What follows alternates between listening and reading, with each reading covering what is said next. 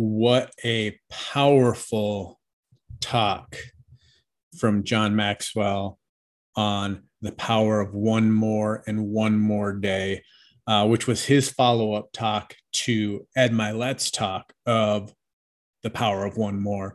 So I know I've got tons of notes, and these notes are probably some of the most impactful that I've ever written down. And Chad, I know you probably got a ton. So let's go ahead and start with you and see what you wrote down and what touched you today.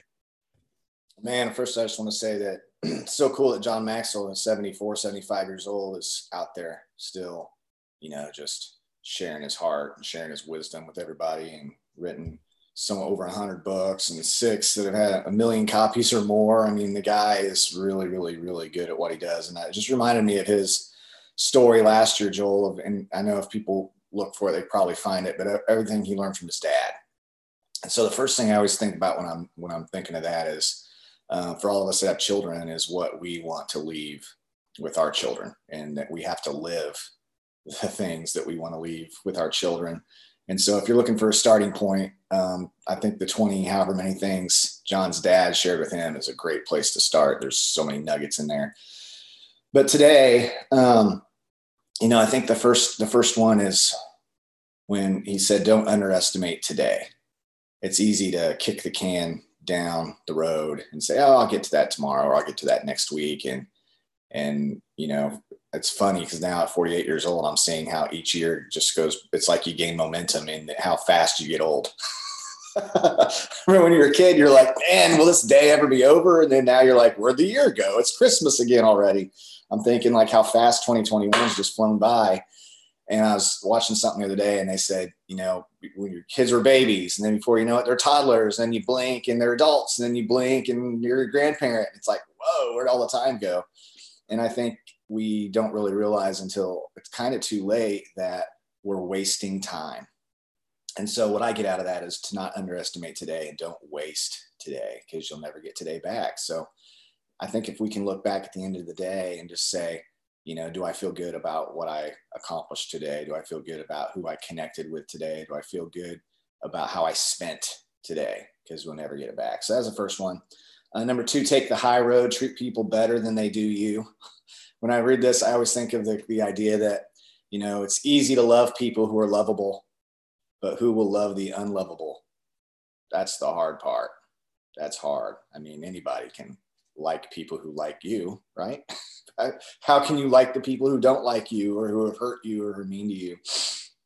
And I just pictured John's dad just there in that library, just praying for the very people who caused him problems. I was talking to a guy recently, and he said there were some people in his life that literally set out to destroy him, but through unique experiences and through him forgiving him, he was able to pray with one of them on his deathbed. And I hopefully it wasn't like, oh, thank goodness he's about to leave this earth, Lord. No, but he said it in a way where he was, glad to be there, and that things had twisted. I think of Joyce Meyer, whose dad, molested her as a child. And then through some crazy forgiveness and set of circumstances, she was able to forgive him to the point where she took care of him when he became an elderly man. So it's never too late to forgive. It's never too late to ask for forgiveness.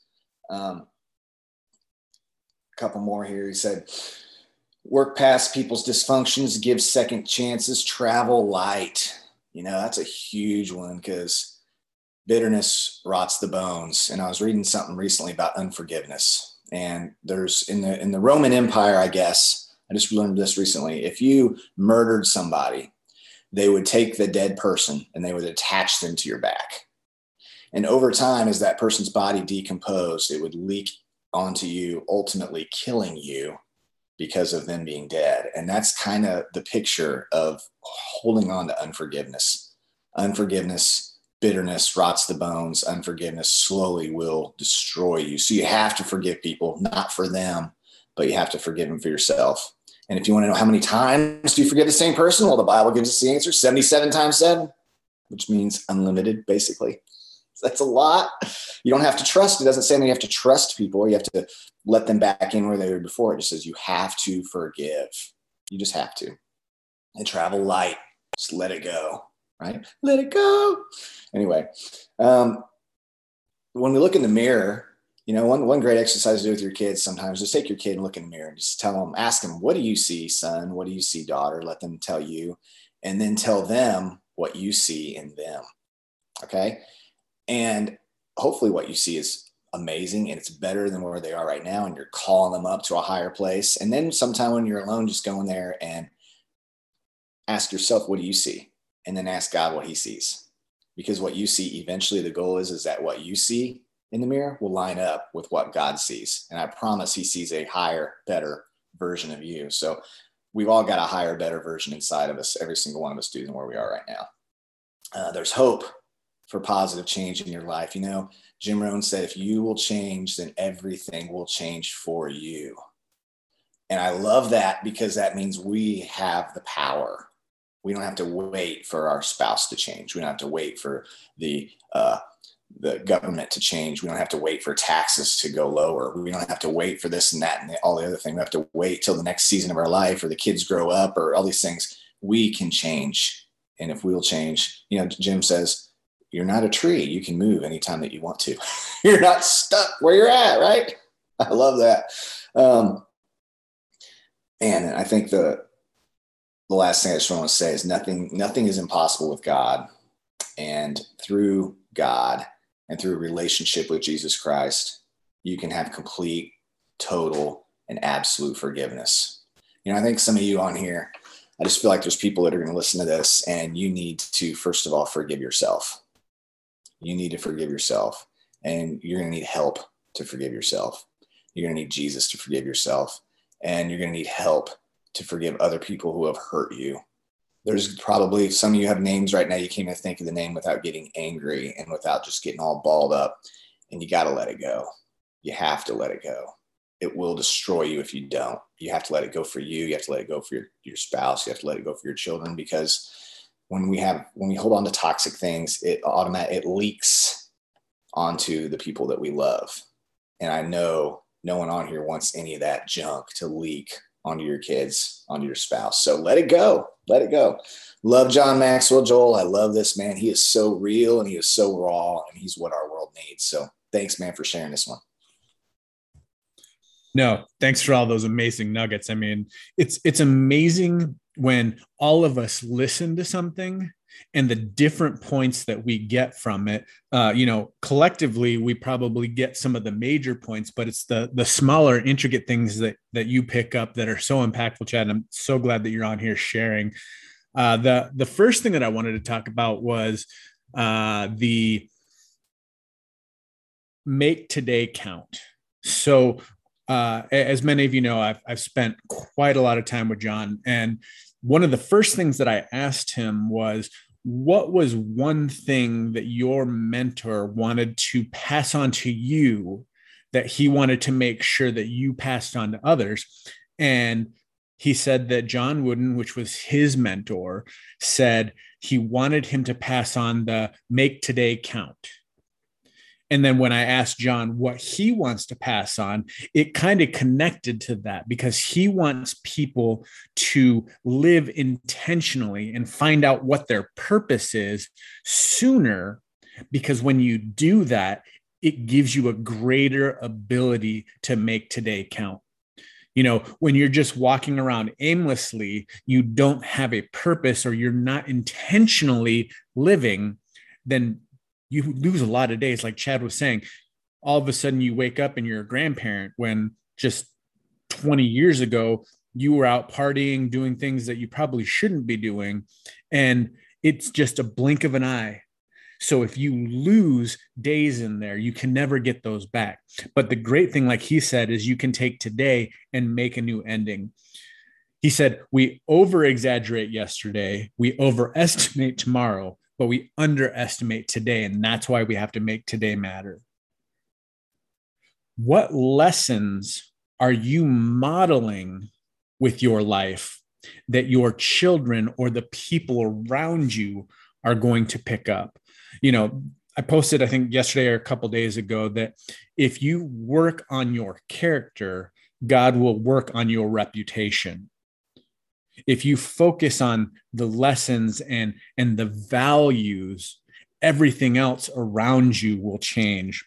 He said, talking about taking the high road, treating others better than they treat you. That's something really hard, especially if, like Chad was saying, you have a low self-image of yourself.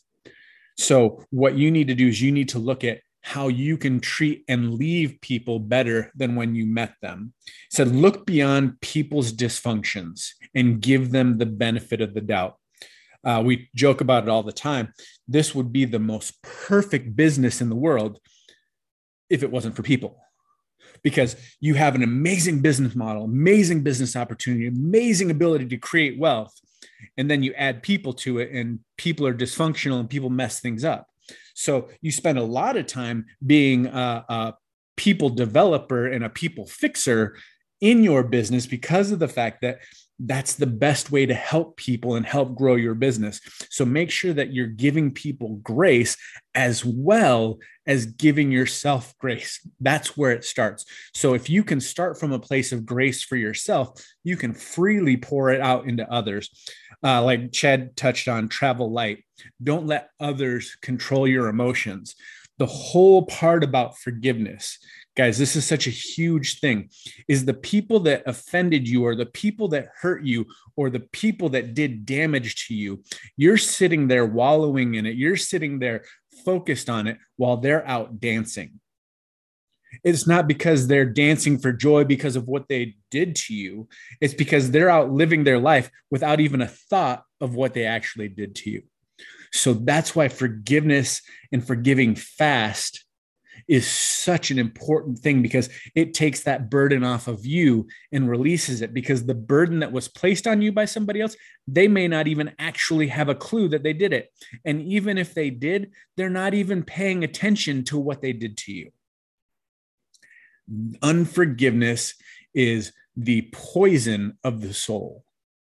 It doesn't do anything any good for you or the other person. So the faster that you can forgive, the better your life will be.